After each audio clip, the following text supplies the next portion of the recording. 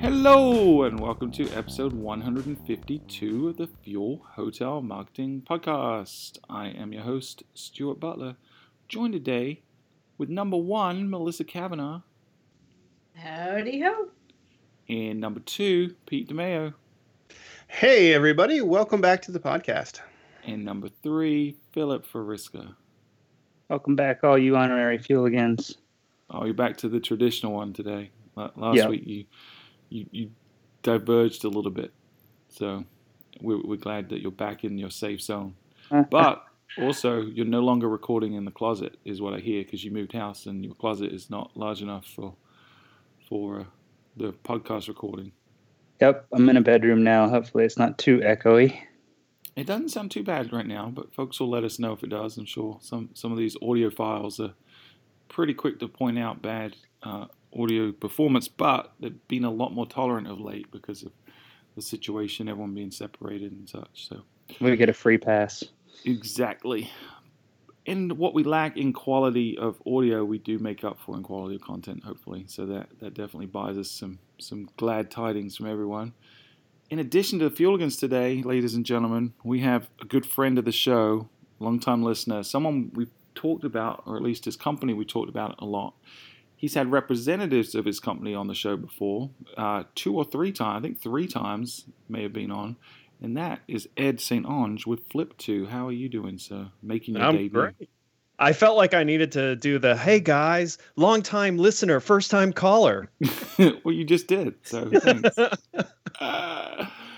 Which is true. We've known each other for several years. We've gotten pretty friendly. We probably know a little too much about each other, but we invited you on the show today because you've got some great things going on over there at Flip2, and specifically your clients, your customers, your partners, they have some really cool things going on and something that our listeners can learn a thing or two from. So we're going to be talking about some great campaigns that people are running through the Flip2 platform today. So should be fun. But before we get into that, what's going on in the news-a-roos? Well, with hotel marketing that cannot lose, now it's time for news-a-roos. I love it. Back to traditional. Yeah, this is the traditional, buttoned up, straight as an arrow kind of a show today. I like it. Let's keep going. Well, I think we've all kind of talked about that transition between the current events and heading into the recovery. And, more and more we're seeing the recovery starting to take place. And that's actually what this news item is about. This comes to us from Travel Pulse. And the headline is Walt Disney clears latest safe opening hurdle. What they're doing is they've been in negotiations with their employee union and have worked out all the details to where they're going to be opening Disney Springs, which is their restaurant, dining, shopping, entertainment complex that they have on May 20th. So in literally 5 days from when we're recording this.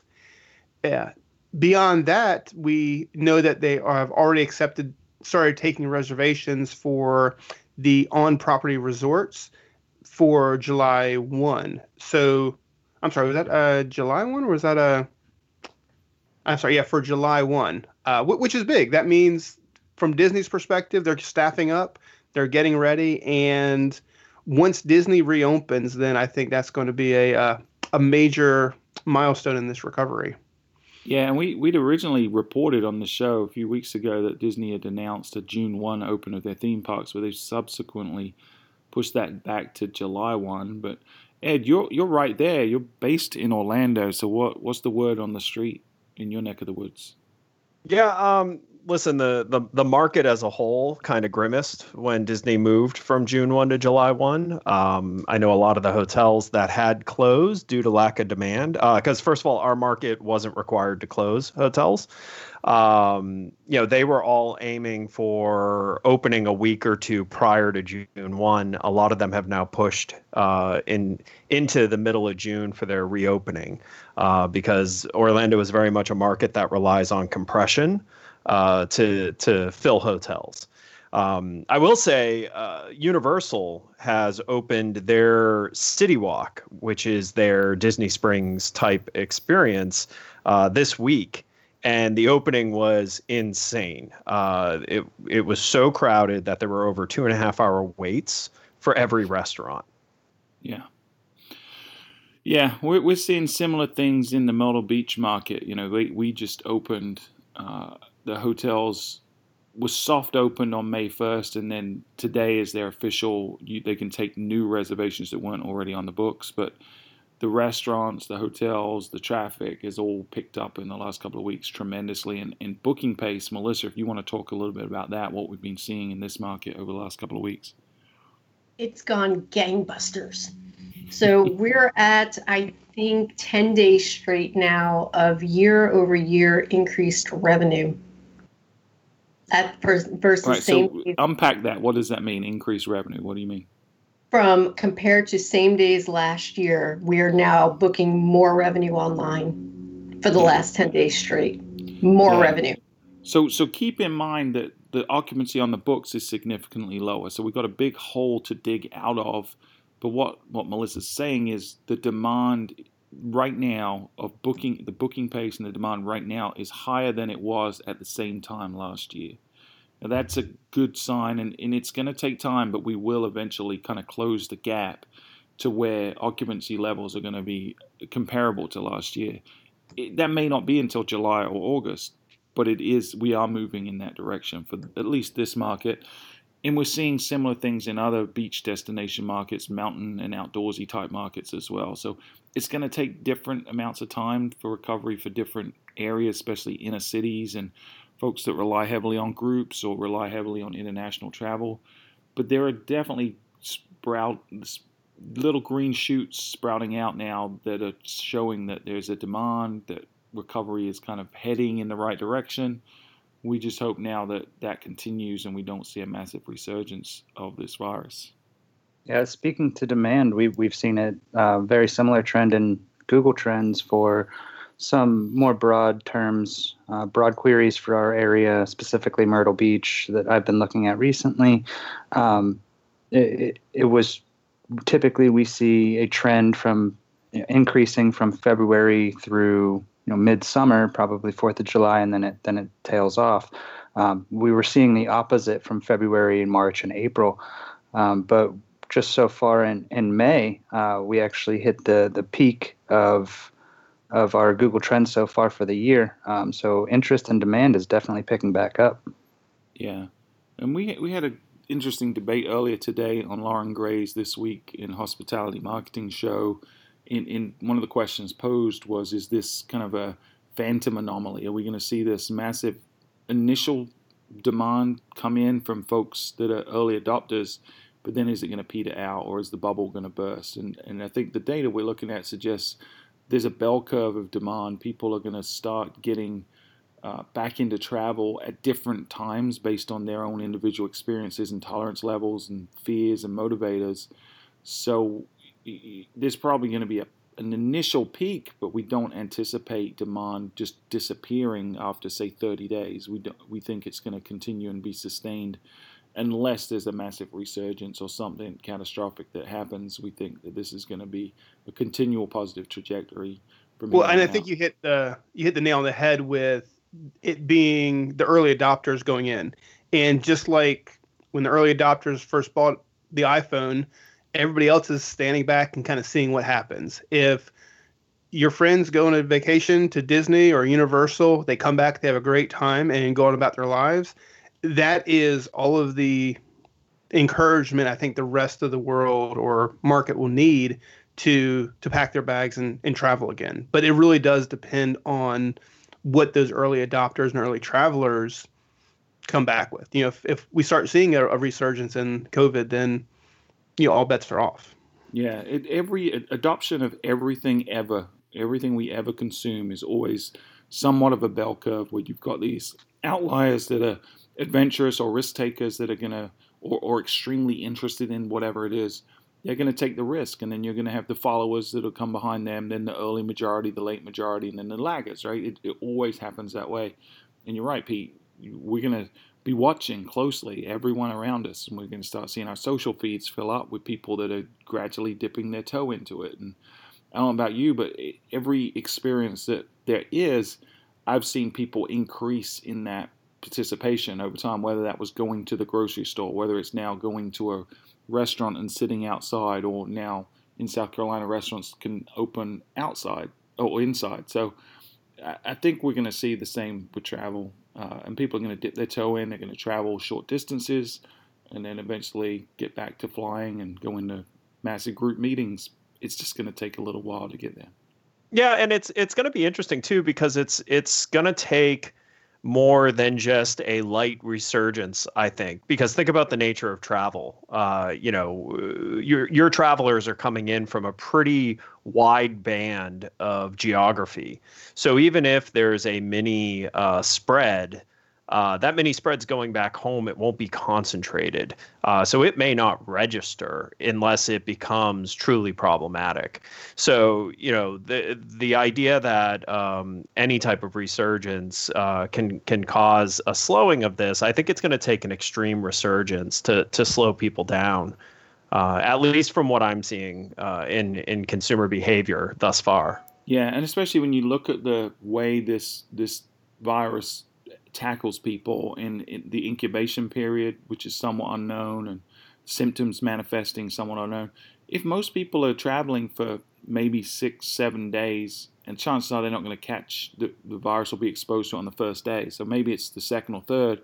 They're not going to be symptomatic till they go back home. And they may not even know where they got it from, right? So the contact tracing for that's going to be really difficult. So to your point, it does spread out where the cases are. They're not going to show up in the location where they vacationed. It's not going to put a demand on the hospitals in that destination because they're going to be home by the time they need hospitalization. So it's going to be interesting. I think where we could get into trouble is if, say, an individual hotel doesn't practice safe methods related to staff, and then 50% of the staff come down with a virus, and then you're making headlines like some of these meatpacking plants where 300 people in the same place all tested positive. So that's what you as a hotel operator need to be really careful of, is that you're taking care of your staff, that you're making sure that you have the protocols to protect the guests as well, but that you're doing everything you can with screening, with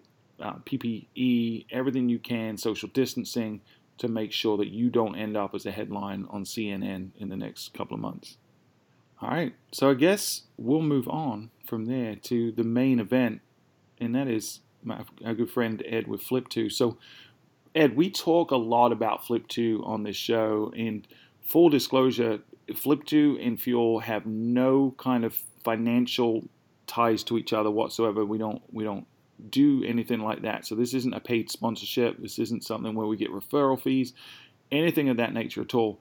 We just happen to be really big fans of the platform. A lot of our clients use it. We recommend it to every new client that comes on, and we've seen tremendous benefits for our clients that do use the platform. So that's why we talk about it a lot, because we're basically brand nerds or brand fans or fanboys of the Flip2 platform. So for those audience members that aren't familiar with it, give us the 30,000-foot view of what Flip2 is. Sure. And before I jump into that, I also want to say, I mean, we talk about you all quite a bit. And I think that's what's interesting about the relationship between Fuel and Flip2 is it's heavily based on the fact that we both respect what the other does for this industry. And I think the really big thing that both companies have in common, which I think is our common bond with each other, is we fundamentally care about the success of the people in this industry and the success of the people we work with, which unfortunately isn't always prevalent in this space. So I think that's part of what caused the initial gravity that brought the two of us together, and has led to a really good relationship that, like you said, has merely been on a handshake and just a fondness for each other's work. Yeah, well, the day I found out you didn't do attribution theft, I knew that we wanted to work together. Attribution theft is real, Stuart. It is. But to be fair, the only reason I'm doing this is Ricky got me a bottle of Buffalo Trace a couple years ago. Which, hey, listen, that's how things start. Whether or not you can hang around, that's up to quality. That's completely true. No, but seriously, I mean, we do appreciate all the love you send our way. We feel the same about you all and what you all do for this industry with this podcast, with all the data that you're constantly sharing, and the effort that you put into helping anyone who wants to do better have a path to do better. I think it's great that you guys do this. Shucks. You're too kind. You're too kind. All right, so back to the question. What is Flip2? So Flip2 is a marketing platform. And so that sounds like a pretty general thing.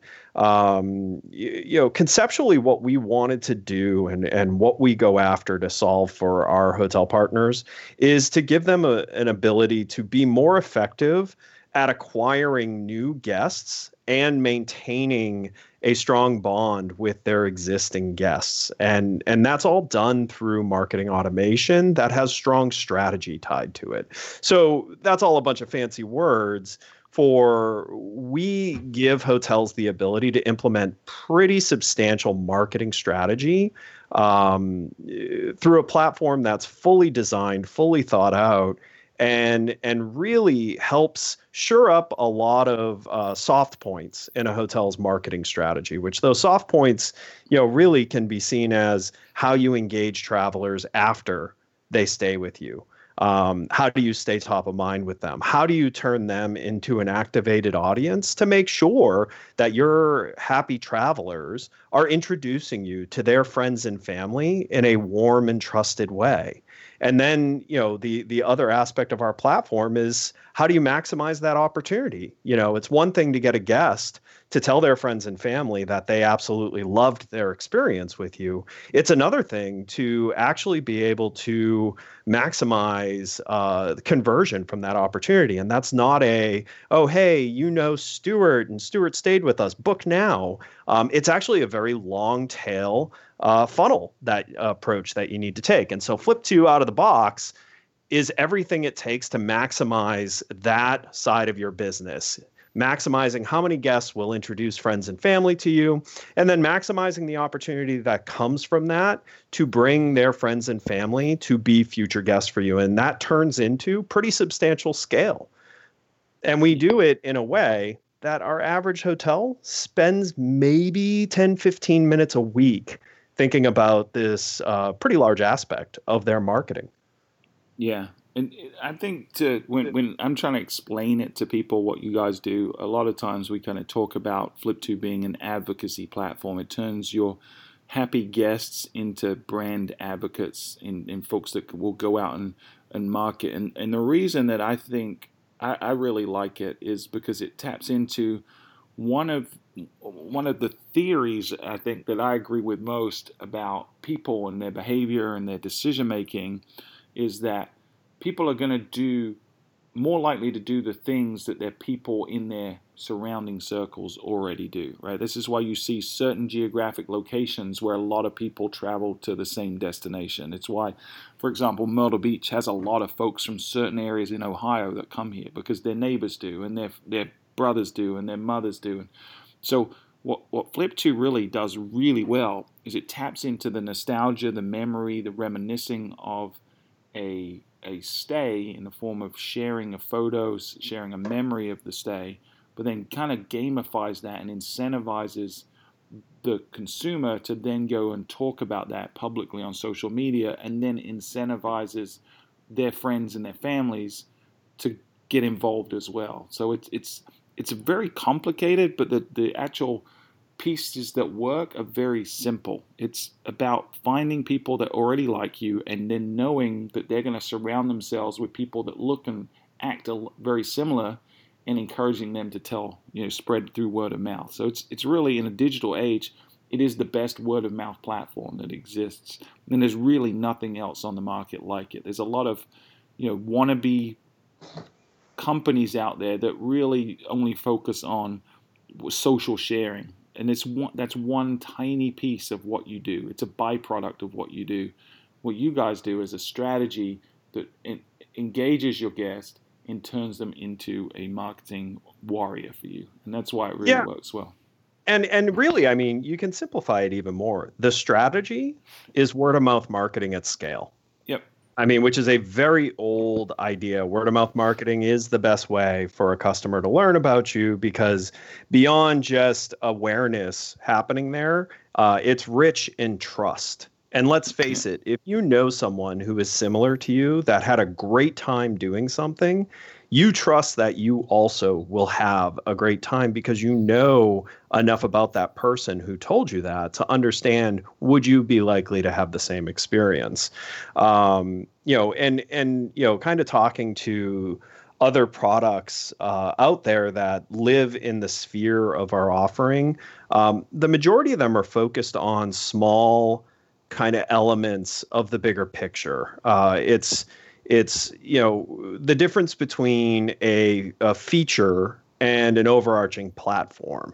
And so when you look at the tools available that are meant to help you get voice or meant to help you get shares on social, they're generally one-dimensional. They're not going to drive maximization of the opportunity, where our platform is quite vast in its capability. And the reason it's vast is not just because we like to endlessly add things to it. It's because we have figured out, what does it truly take to maximize every opportunity that can come from guest advocacy, while minimizing the amount of time and effort that you actually have to put into it.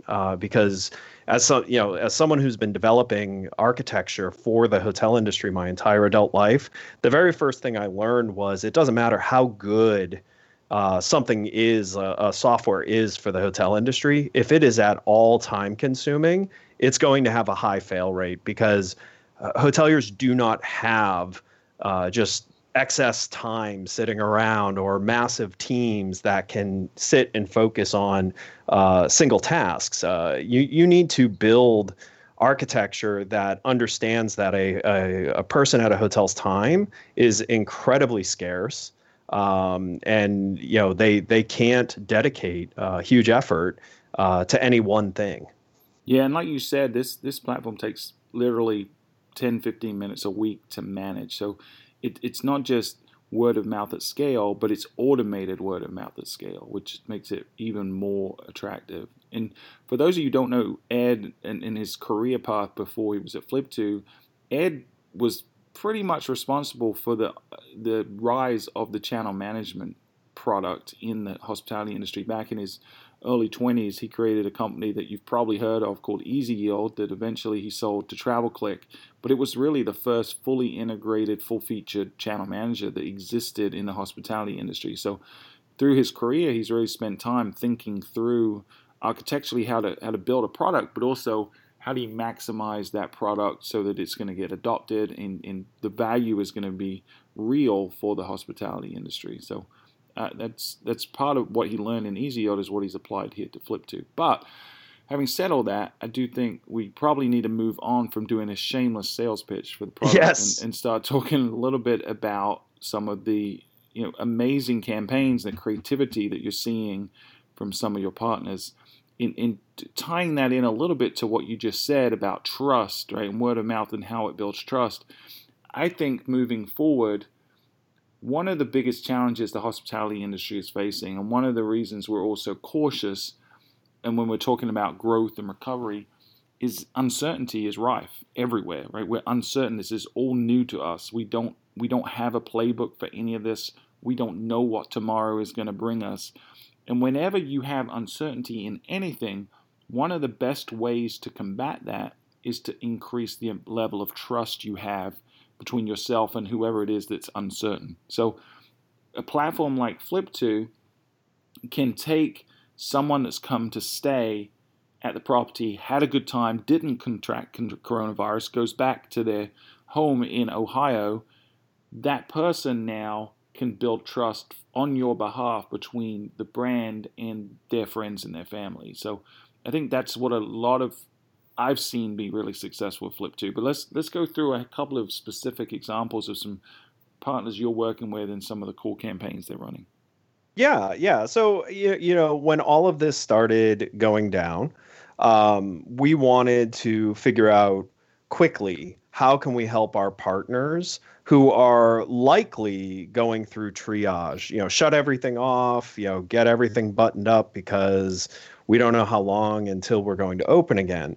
And so, one of the things we wanted to do was give meaningful, easy solutions that our partners could do to maintain a voice with their audiences and have that voice be authentic and rich in hospitality. And so it's actually something that I personally got on the majority of our partner calls. And part of that was because I wanted to make sure that the messaging came across, which was when everyone is locked in their house, when everyone is not able to travel, they are feeling hospitality missing from their life, because hospitality is not just hotels. It's when you go to a restaurant. It's when you go anywhere that the service experience is important, and everyone was missing hospitality. So I wanted to make sure that anything we were going to recommend to our partners, was really where the primary tone was a tone rich in hospitality and kindness and authenticity. And so we started every campaign discussion with that premise, to help our partners get their heads in the right space of, you can move on from triage. Triage was important, telling everyone, what's going on from an update perspective, what steps you're taking to be safe. Those are all, really important. However, they can't be the only conversation that you're having with your audience, because every brand in the world is trying to have that conversation with every person in their database, and it's exhausting. And I'm sure you've all seen it. You now know how Nike is handling COVID, and did you really need to know that? So now more than ever, I need to know that. Now more than ever, we're in this together. Yeah, but we're not. And Stuart, I know you've when you and I were on the town hall, I did say, we're not all in the same boat. We were in the same boat the first couple of weeks, but then we quickly all moved into our own boats, and we're all in the same ocean, which means we're all being affected to some level, but our realities are all different. And that is incredibly challenging from a marketing perspective, because that means even though you're open, you're getting back to some form of new regular. Your audiences have a mix of people who are also in that type of boat, but are in a boat where, they may be weeks away from being able to do anything. And so you really have to make sure that your tone of your communications is sensitive to the fact that, yes, some people can travel, some people can't. Some people don't want to right now and think it's unsafe. Running a balance that isn't going to unnecessarily trigger any of those audiences to have a negative feeling is the challenge of marketing right now. And so, go ahead. I'm saying, and Ed, I think one thing that you're hitting on there as well is it's one of the classic problems with mass marketing is, in the case of, say, Nike, they're literally saying that same message to everybody that, hey, we're all in this together. And that's where personalization becomes so incredibly important. If it's personalization in your email database, if it's personalization with Flip2, but understand, like in your case, understanding that my friends are more likely to be in the same boat, in the same ocean that I am, than the brand manager for Nike is in my position.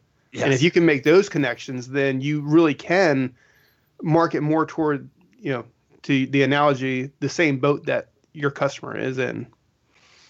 Yeah, exactly. And I also think we need to be cautious not to be repetitive. I'm sure you've all seen the video of how every TV commercial is the same right now. Mm-hmm. If you haven't seen that, you can see it on YouTube. It's uncanny how every single major brand's TV commercial is the same exact commercial right now. Starting with soft piano music. and talking about we're in this together and we need each other right now more than ever. So Yep. it's all exactly the same. That video made me so mad. Yeah. Because it's so true. Yes. It burned her buttons.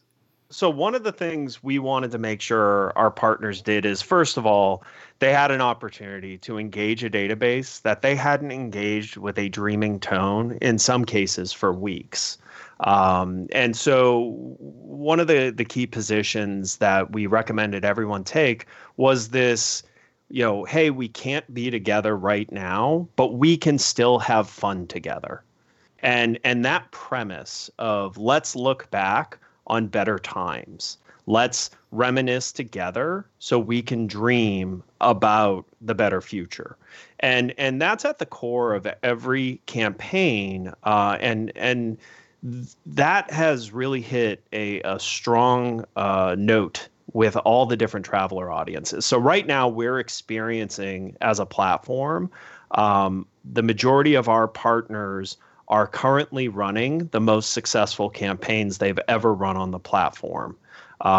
There's a couple reasons for that. One, there's a lot of extra detail and authenticity in these campaigns than normal times. Because normal times, you can kind of just lean on, hey, tell us what was great about your last experience with us, and we'll have some fun together, and there's something good in it for you at the end, is generally the premise of a standard time Flip 2 campaign, and that works well.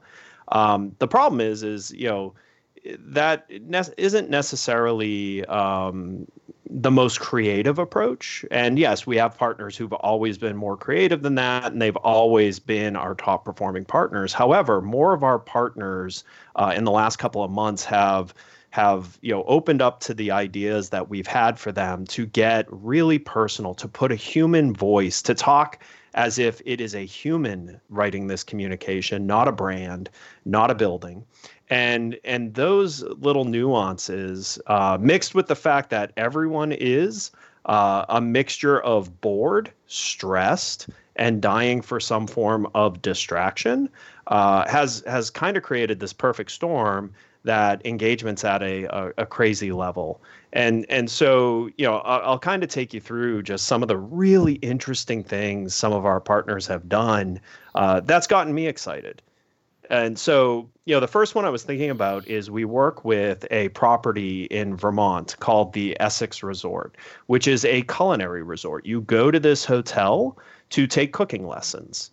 And they, upon closing, had made a decision that they were going to keep their instructors, both their culinary instructors and even their yoga and spa staff, talking to their audiences. So they started a video series of cooking lessons for cooking at home. And they also are running a weekly live stream yoga from their yoga instructor. And their spa has been doing every 2 days a video. And these are very simple shot on iPhone type videos of their spa team talking about things you can do at home. And so when we learned that this was going to be their strategy, we tied into them and said, well, listen, those are great. And those are going to get you some views and some likes and some comments and maybe even some, follower growth, but we can get more out of that. So what we actually did was we tailored a campaign behind the cooking lessons, which was share your results, pass or fail, share them with us. And so what's happened is in these videos, their culinary instructors have been egging on their audience to share, pass or fail, how did you do? Show us your results. And at the end of the video, they have a link to actually submit a picture and a story about what they did out of this culinary lesson. And the response has been amazing. The stories have been fantastic. And these people are really, if you think about it, this hotel is giving a sample of why you would come stay at this hotel. You come to this hotel for the great cooking instructions, for the spa, for the yoga, and they're basically giving out free samples, if you will, through social, but they're making that spread further by actually asking people show us what you did with this. Show us you enjoying it, and then show your friends and family that. So now think about this. You're a friend of someone who all of a sudden is posting this dish that they made, and you realize that they learned how to make this dish online through a resort in Vermont that this person knows about. That's a really interesting way to meet a hotel. Yeah, and then what reinforces that is a lot of times with your campaigns that you're running, there's some kind of incentive or some kind of reason for the person that's now given that warm introduction to get involved somehow, either to vote and help their friend win a contest or for them to receive an incentive themselves. In some cases, it could be a discount towards a future stay or something like that that's exclusively to them. So that's where earlier Ed was talking about how it kind of takes people through this funnel. That's really the beauty of Flip2. It's not just a place where they aggregate photos and stories, but then they take each individual on a personalized journey from where they are, wherever that introduction point is, all the way through to then becoming a guest eventually. And where that starts is actually with a very simplistic question. So you're a friend of someone who's telling a story in a hotel story campaign, and you see that your friend's story, and you want to support your friend by showing some love for their story. And what you see when you do that is the ultimate question, which is a question that you may not even be considering at that time, which is, would you be interested in potentially staying with us at some point in the future? And it's a yes or no question. And the way we present that is, hey, because you know a storyteller and a valued guest of ours, here's a rate plan that you can unlock for yourself if you're interested in staying with us sometime in the near future. Would you like to receive this? And it's a yes or no question. So everyone who comes in and sees these stories, they are being asked the most important question, which is, are we an option for you for a future trip? Yeah, it's really neat. So that's a great example of how people are using the platform. You got any more for us? I've got a few that are pretty fun. So I want to call out. So we work with all types of lodging. So we work with vacation rental, we work with hotels, we work with timeshare. And one of our timeshare partners, Westgate Resorts, has run what has to be my favorite campaign that I've seen run on this platform, because what Westgate decided to do was they decided to, for the first time, ask their timeshare owners what's their favorite part about owning a timeshare with Westgate. And so they promoted this only to their timeshare owners and said, share us your favorite Westgate memory and tell us, how long have you been an owner and what's your favorite aspect of that? So the stories that these owners are sharing are, first of all, really personal. It really speaks to what role timeshare plays in travel for these people. And a lot of the answers were, I've been an owner for 8 years. My parents were owners, and that's why I wanted to become an owner. And if it wasn't for owning timeshare, I wouldn't travel every year. And that's why I love this. And they got over 1,000 active storytellers telling that story of why owning timeshare has been good for them. So think about the challenges of timeshares. Most of the marketing you hear are of law firms trying to tell people, we'll help you get out of your timeshare, painting timeshare as bad for everyone. And that's been a really big problem for the timeshare industry. So now Westgate has mobilized over 1,000 timeshare owners to each individually tell their story about what timeshare ownership has meant to their family, but in an authentic way. Through the lens of their favorite memory across all their trips with this group, and why they cherish the fact that they made that decision to buy a timeshare. I think it's the coolest multi-dimensional use of our platform that I've seen to date. And the stories are like amazing. Yeah, and I think that taps into one of the other really neat features within the solution, and that is, when folks come to your website or they see your social channels, they often are listening to your voice, to your version, which is obviously some filtered version of the truth. Right? You're a brand marketer. You're telling people what you want them to hear. But when you tap into this kind of content, and you can start to use this in all of your marketing, think about it from their perspective. So you've got all these people that are doubting the value of timeshare. Now when they receive an email or they visit the website or they see an ad, they're seeing real stories from real people that are telling them authentically, legitimately, that this is the value proposition. This is why I like it. And it's a lot more trusted. It comes back to that trust word we used earlier. This is a lot more trusted. And this can, regardless of whether you're a timeshare or bed and breakfast, if you put stories from real guests on your website, on your emails, on your social channels, you're going to persuade a lot more people that that is the truth, and they're going to trust you a lot more than if it's just you telling them that this is a great place to stay. They're seeing their peers, they're seeing people that look like them, whether it's their friend or not. If they see someone that's like them saying positive things, they're going to be more likely to believe it. And when they see 1,000 people saying the same things, just like reviews, it's going to have really, really positive impact. Yeah, and what's amazing about that is those 1,000 owners, through all of their sharing, which by the way, they've shared over 4,000 times. Their stories have been shared repetitively.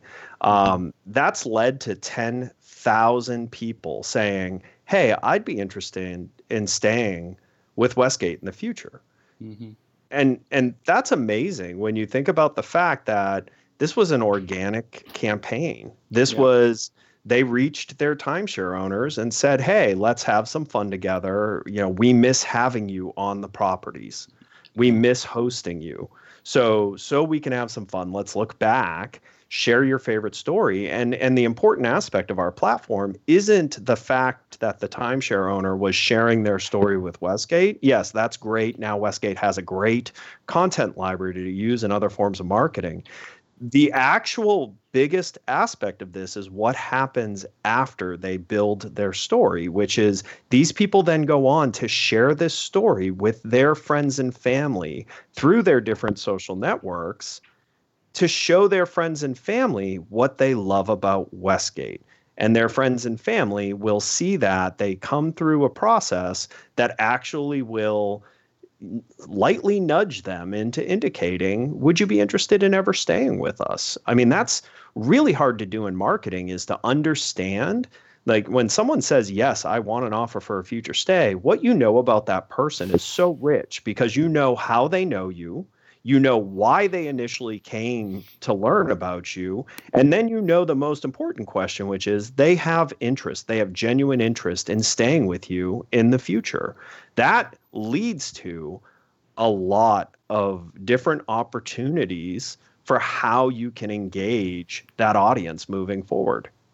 Yeah. And think about like the customer acquisition cost for timeshare. We've all sat through those presentations for the free cruise or the TV or the something else. And this is just consumer generated content being shared authentically and working people through the pipeline that way. Yeah. It's a completely different experience. Yeah, I'm really excited about this. This is one of my favorite campaigns that's currently happening because it is the epitome of, get a traveler to tell their why to their friends and family because they will do it with so much more trust than any other effort you do to try and build that trust with a stranger.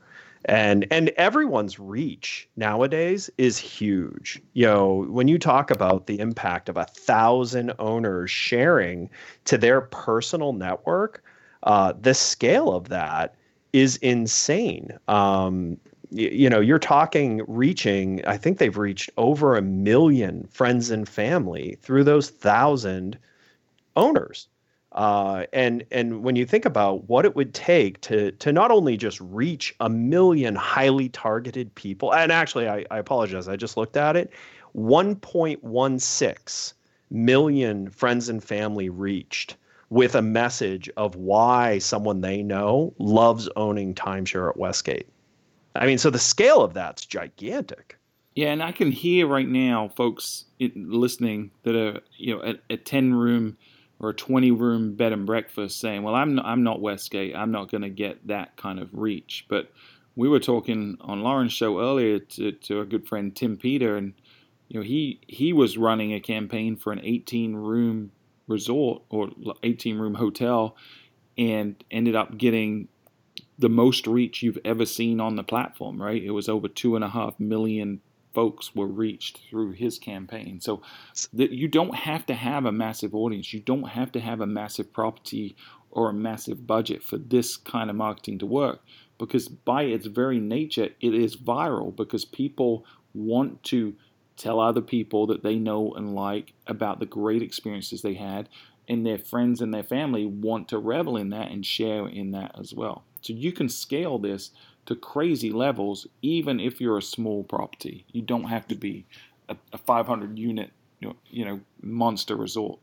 Well, and even speaking to that, I mean, yes, Tim currently holds the record for a single most successful campaign, and he did that with a 18-room mansion, that ended up with a warm lead database bigger than any marketing database they'd ever had. But I mean, an example, kind of talking to fun strategies of the current times, we have a collection of bed and breakfasts in Key West, and it's 8 total properties, and the 8 total properties equal 105 rooms of inventory. And so this isn't a huge network. This isn't a huge audience. And so their whole angle of their campaign was really a premise of, we know you may be missing the views of Key West.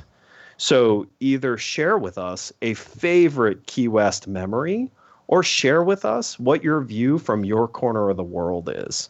And so we had kind of warned them that, hey, opening it up to like the creative of share us a picture of your home may not be, hugely successful. And man, were we wrong. The stories they've gotten from people's homes, the amount of effort these people put into tying something into why they love Key West. And some of the examples were fantastic. Like, my favorite was this couple went out in their snowy backyard in bathing suits, holding beers. And their story was, our beers stay colder here, but man, are we missing your sunshine right now. And if that doesn't tell the story of why that couple loves Key West this time of year, I don't know what else would. And they got hundreds of stories. By the way, their scale, so again, 105 rooms of total inventory across 8 properties. They have over 340 storytellers in this current campaign that have shared to just over 250,000 friends and family, and have just under 4,000 warm leads that have shown interest in an offer for a future stay with these 8 bed and breakfasts. Yeah, that's great. All right, we've probably got time for one more. Is there another standout that you want to share with us?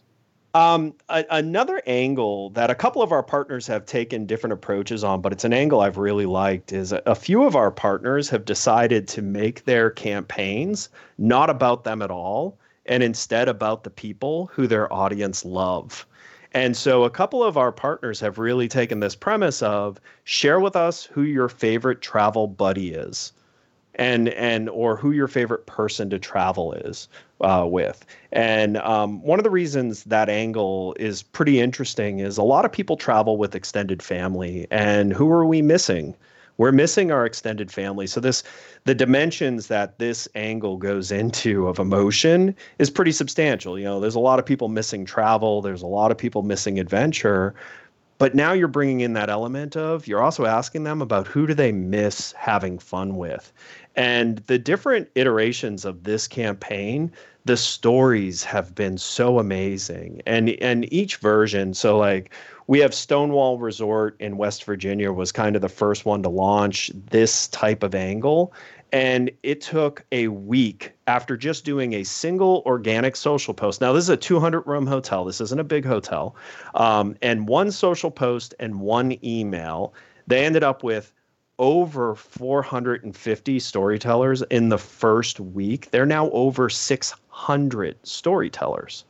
And all the stories are about the people that their audience loves to travel with. And even though the story's not about Stonewall, these people are sharing love. They're sharing the love for travel and all of that as a means of introducing their friends and family to Stonewall, who Stonewall has picked up over 10,000 warm leads from this campaign by not making it about them, instead showing genuine interest in their audience. And I really like that angle. I think it's a great angle. Yeah, it's definitely one we've tapped into a lot over the last few weeks. It's understanding emotionally where people are, what they're missing, and then trying to find a way to kind of plug that void, or at least help them think about better times has been really popular. And as we've said on the show before, the only piece of travel that people can't participate in right now is the actual stay. They can do everything else. They can do their planning, they can do their sharing, their reminiscing, their dreaming, all the other phases of fair game. In what this platform does, and these campaigns we're talking about today do, is they really allow you to tap into that, a lot of those other pieces within the travel journey, which is amazing. So before we go, you're not at all going to brag about what has done? I mean, I was kind of expecting at some point for you to talk about your favorite Flip2 campaign, which happens to be the most successful currently running Flip2 campaign. Currently running. So I don't want to boast too much until we get the number one overall spot of all time. But yeah, we've been using Flip2 with our clients or on behalf of our clients for a long time. But we've recently started a campaign of our own. One of the sites that Fuel owns, or the ownership of Fuel owns, is myrtlebeach.com. And so we made a deal with the local CVB here, and we're co-promoting it with them. It's their account, but we're running a promotion just to promote the area and try to keep it top of mind and do our part to help during COVID-19. So we're doing pretty well, I'd say, and we're getting really creative. And Ed tapped into one of the most ferocious things on this planet Earth, and that is the competitiveness of Fueligans.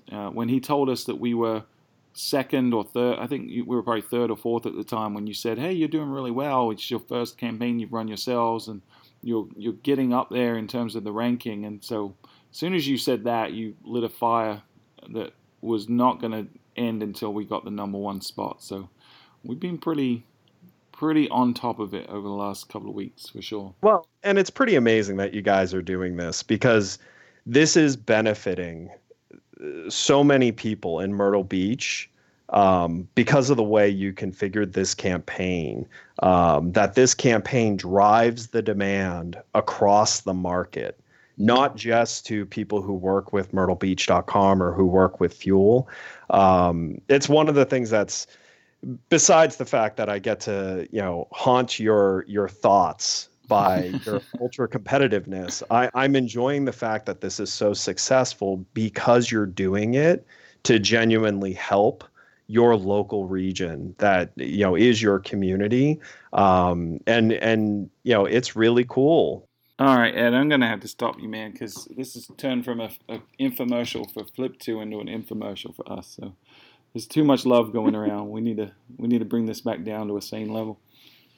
All right, fair enough. All right, but we've been very happy with the platform, the results it's driving for us. So hopefully, folks listening to this, whether you want to use Flip2 or not, I think there's a lot of value in the conversations we're having and the thought process behind how do you turn your guests into assets in terms of both aggregating their sentiment, their stories, their photos, but also turning them into advocates in helping or encouraging them to become folks that go out and spread word of mouth, in leveraging that to generate new business from their friends and family.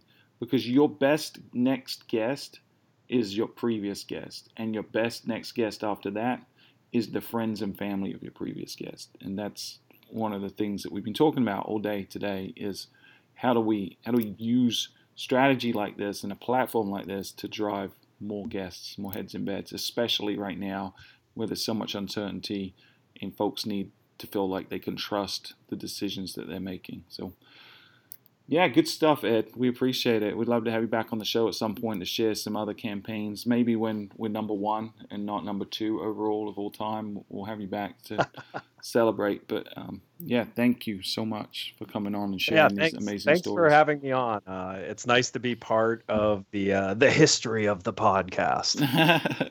Well, it only took us 152 episodes to get you on, and I've probably known you the entire time we've been recording. But I'm sure it won't. I'm sure it won't be the last time, and we definitely appreciate your support and Flip2's support, and I'm sure a few of the thousands of people that listen to this show found us because of you guys sharing it or you personally sharing it on social, so we definitely appreciate that. So if someone wanted to learn more about Flip2, if they were interested in potentially evaluating the platform, what's the best way for them to do that? So you can go to flip.to. That's where you can learn about the different angles of how to use Flip2. So we work with lodging, we work with destinations, we work with attractions. You can also check out our blog. We've started featuring some of these strategies that we talked about today. So you can get kind of a deeper understanding of the strategy and what it's specifically doing. Gotcha. And the blog's linked to from the Flip2 site. Is that right? Yep. And it's if you wanted to go straight to the blog, it's flip.to/blog. Great. Awesome.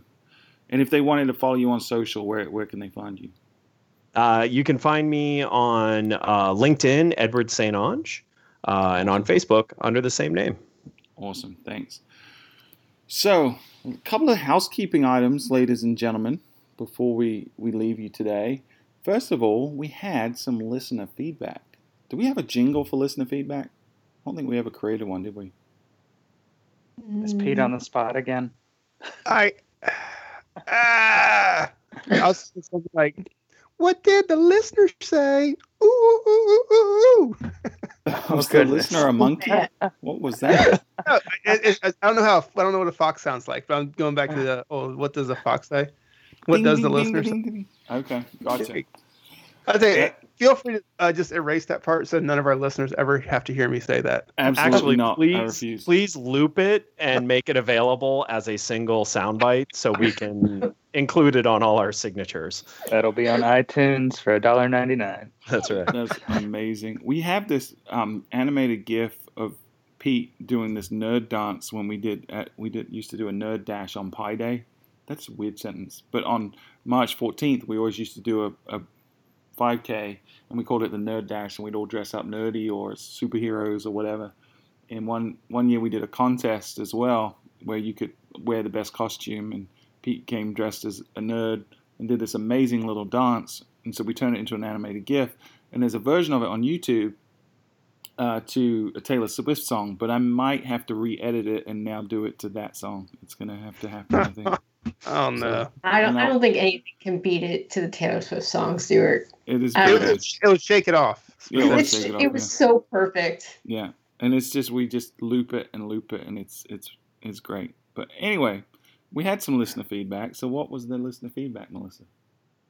We had listener feedback from Gina at Sun River Resort, and this is via LinkedIn, and she said, if you work in the hotel industry, you can't afford to not be listening to the Fuel Travel podcast about how to sell in a down economy, what your guests are seeking, and tons of studies they have conducted. It's everything you need to hear. Link below.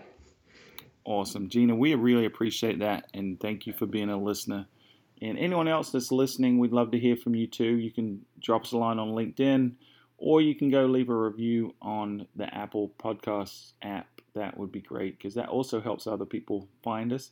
And if you're not the kind of person that wants to publicly tell us that we are, or tell people that we are your guilty pleasure, then maybe you can do that in private by just, telling a buddy, spreading the word, letting other folks know about us. So we would really appreciate that. And then finally, I should have kind of foreshadowed this at the beginning of the show, but we might have a little bit of, and I know you ladies and gentlemen have been waiting long time for this, but we have a little bit of a B News update. Beep, beep, beep, beep, beep, beep, beep. The buzz from Pete. I still don't know what you want me to say here, other than that giant Asian murder Well, hornets. hold on. It's not what I want Okay. you to say. It's what the fans want you to say. They've been emailing us by the droves, asking us what Pete's take is on this. Is the most famous apiarist in the world from the podcast Before You Murdered All Your Bees, Pete? People really want to understand what your take is on these murder hornets. So Pete's the original murder hornet. So, yeah. To be fair, they're coming here to learn from me. did you summon them? Do you command an army Yes. of murder hornets? Yeah. Hey guys, I being from Florida, we refer to them as Baskin bees. Oh man. Nice. That's That is pretty funny. awesome. So Pete, you don't have anything to say about murder hornets?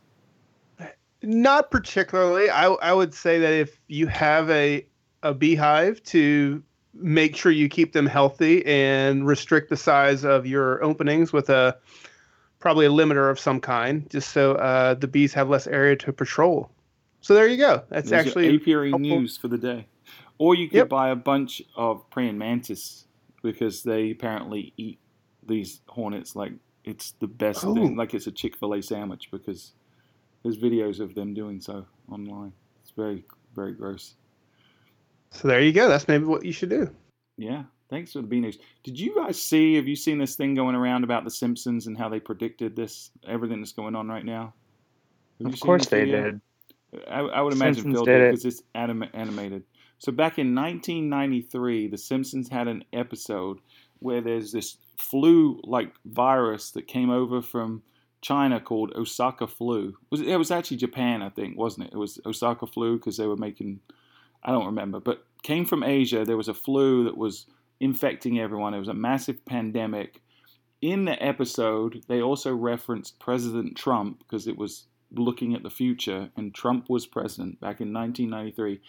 And in the same episode, someone knocked over a big crate of killer bees that were on the rampage and attacking people. So that's a trifecta right there. Trump president, killer bees / hornets, and this Asian flu just spreading across the entire world. So the Simpsons, So that's pretty crazy. I mean, they can predict the future. Well, Yeah. it's not all that crazy when you consider that only a comedian could come up with the situation that we're currently in. Very true. This is very, very true. Well, guys, thank you for tuning in. We really appreciate it. Well, we took a little break. We were getting a little burned out. We were doing 2-3 episodes a week, so we kind of took a week off, but we're going to be back to business next week and trying to record as many. And if you have specific questions or any kind of topics you want us to cover during this crisis as we kind of turn into the next phase, into what's looking forward and recovery phase, if you have specific things you want us to tackle, you can always email us info@fueltravel.com and we'll try to answer your questions on the show or even do a full episode on whatever topic you guys choose. We do the show for you, so please send us in any kind of questions you have. Info@fueltravel.com. And if you want the notes to today's show, there's probably not going to be many because we didn't really prepare for this show, but you can go and get links to flip to and the stuff we talked about at fueltravel.com/podcast and click on episode 152. And Pete, if they want to find you on the internet somewhere, where can they do that? They can find me on Twitter at PDimaio, PDIMAIO. And Phil. You can find me on Twitter at pforiska, PFORISKA. And Melissa. I'm on Twitter at MAKavanaugh, MAKAVANAGH. And one more time, Ed, where can they find you?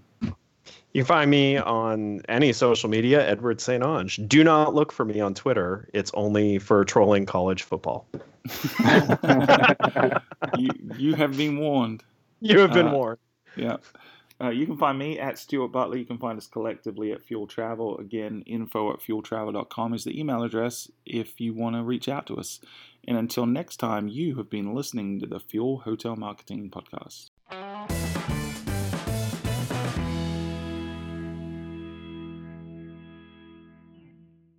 Don't you go anywhere. But wait, there's more.